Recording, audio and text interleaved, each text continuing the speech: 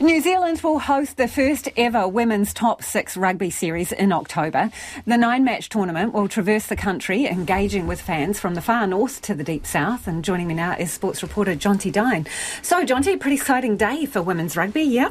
Oh, absolutely. I mean, this is a massive win for New Zealand rugby, the fans, the management, the players, of course.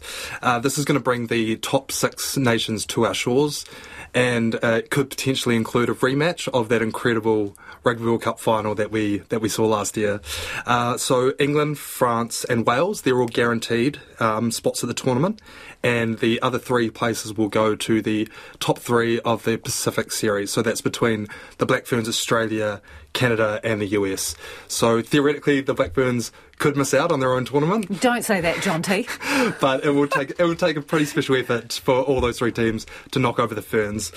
One slight spanner is that it will run concurrently with the Men's Rugby World Cup. Now, this is a scheduling decision that was out of NZR's hands, as head of professional rugby Chris Lendrum explains.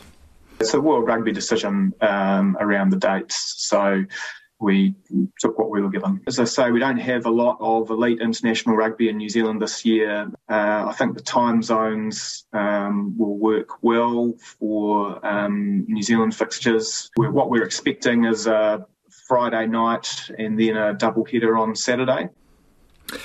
So, as you just heard, fans thankfully won't have to choose between the Black Ferns and the All Blacks, assuming that they both the All Blacks make it that far in the tournament. Of course, the games will be about 12 hours apart.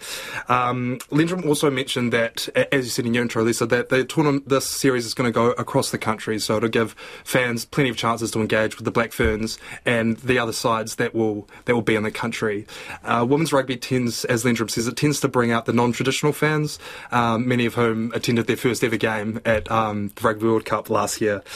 So this all kicks off on October 21, which of course is the same date as the semi-finals of the Rugby World Cup.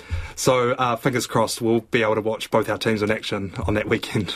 Okay, big night ahead for the Wellington Phoenix. Yeah, absolutely. It's all on the line for the Phoenix tonight. They take on Adelaide. It's an elimination match in the A-League.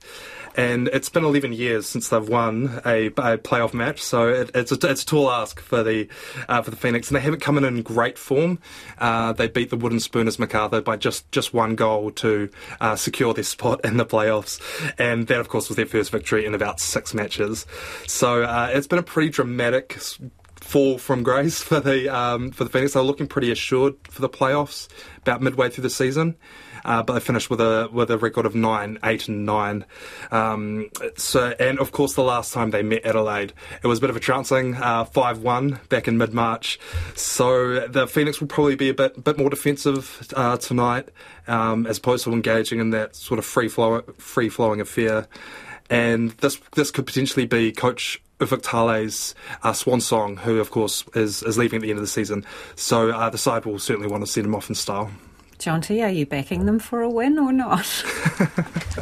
We shall see, Lisa, we shall see. You stay there sitting on the fence, Jonty, that's all right. That's Jonty Dine, sports reporter there.